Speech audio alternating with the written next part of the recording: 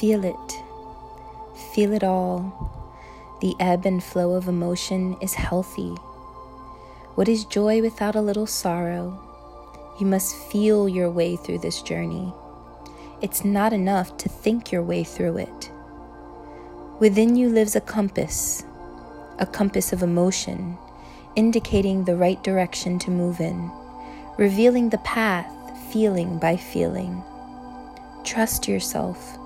Trust what your emotions are telling you. There are clues in the way you feel in each and every moment.